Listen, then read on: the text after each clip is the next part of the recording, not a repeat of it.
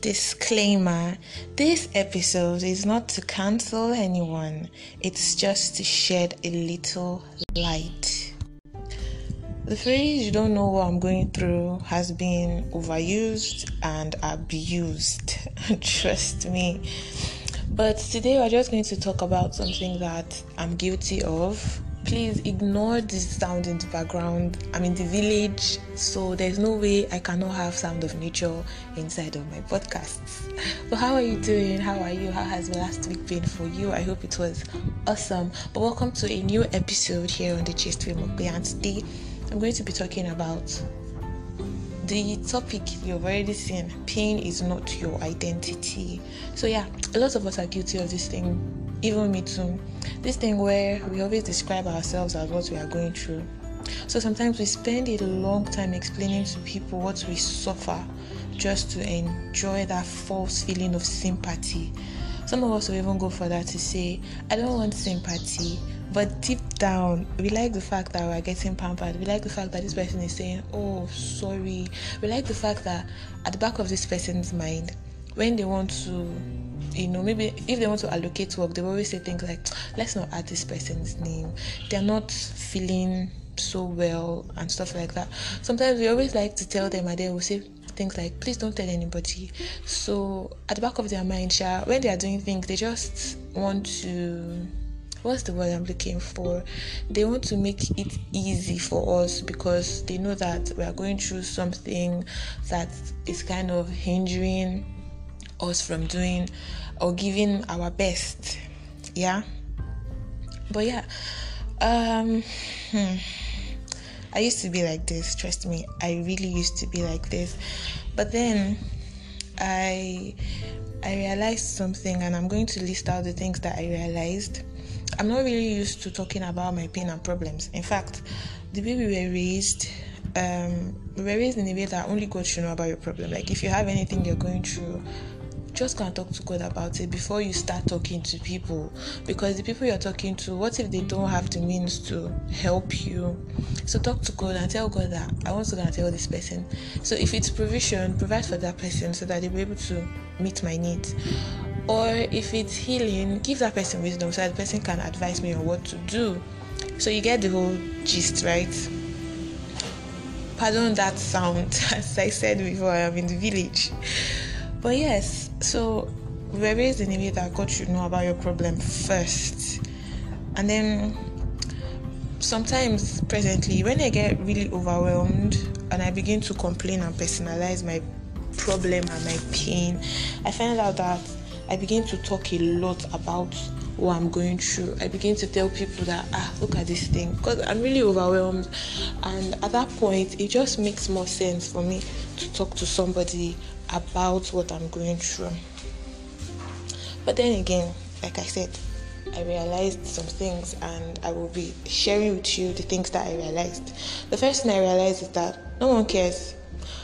Like, really, nobody cares. I was on a call with a friend, a newly made friend recently, and he actually reminded me that nobody cares because everybody has their own problems and everybody is trying to sort something out in their life. It may not be as detrimental as your own. I mean, as Nigerians, we like to carry that thing on our head that I'm suffering more than you, give me my respect, blah, blah, blah. But then again, everybody's capacity is different, right? Everybody can handle as much as they can. So even though you feel like your own problems are bigger than someone else's, doesn't mean you should force your problems down their throats. I don't know if this makes any sense. The second thing I realized is that those pain become a crutch. The pain becomes a crutch. So those experiences that you're holding on to, they become a crutch in your life. And then you keep limping because you're just so used to carrying them. Imagine someone not being able to walk, and then there is a remedy for you to be able to walk, but then the person just wants to keep that bandage on their leg. You're definitely going to keep limping, and you will need a crutch to move you from one place to another. That's exactly what those experiences do to us. So sometimes we really don't want those pains from our past experiences to go away. We just want to keep introducing ourselves as what we are going through, which is not so good. The third thing that I realized is that excuses and doubts become your domain.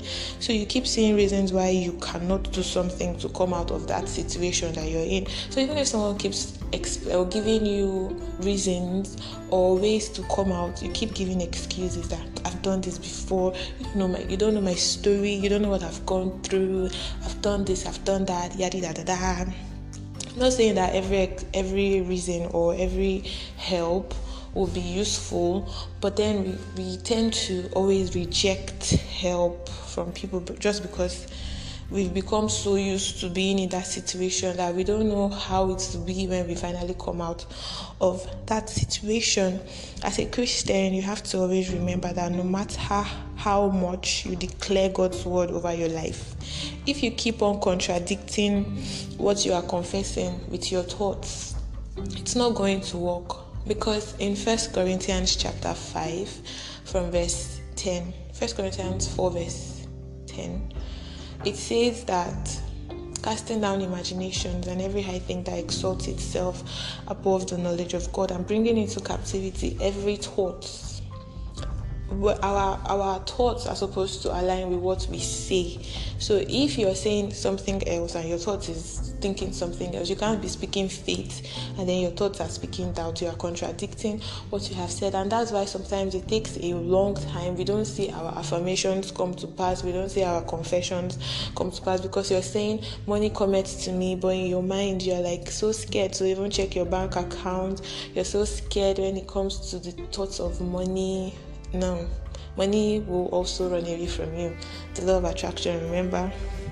So yeah, start declaring God's word and start believing God's word in your heart, in your thoughts. Stop contradicting what you are saying. And I hope you enjoyed this episode. Please send me a message on WhatsApp or Instagram, and I would love to hear from you. Okay, love you.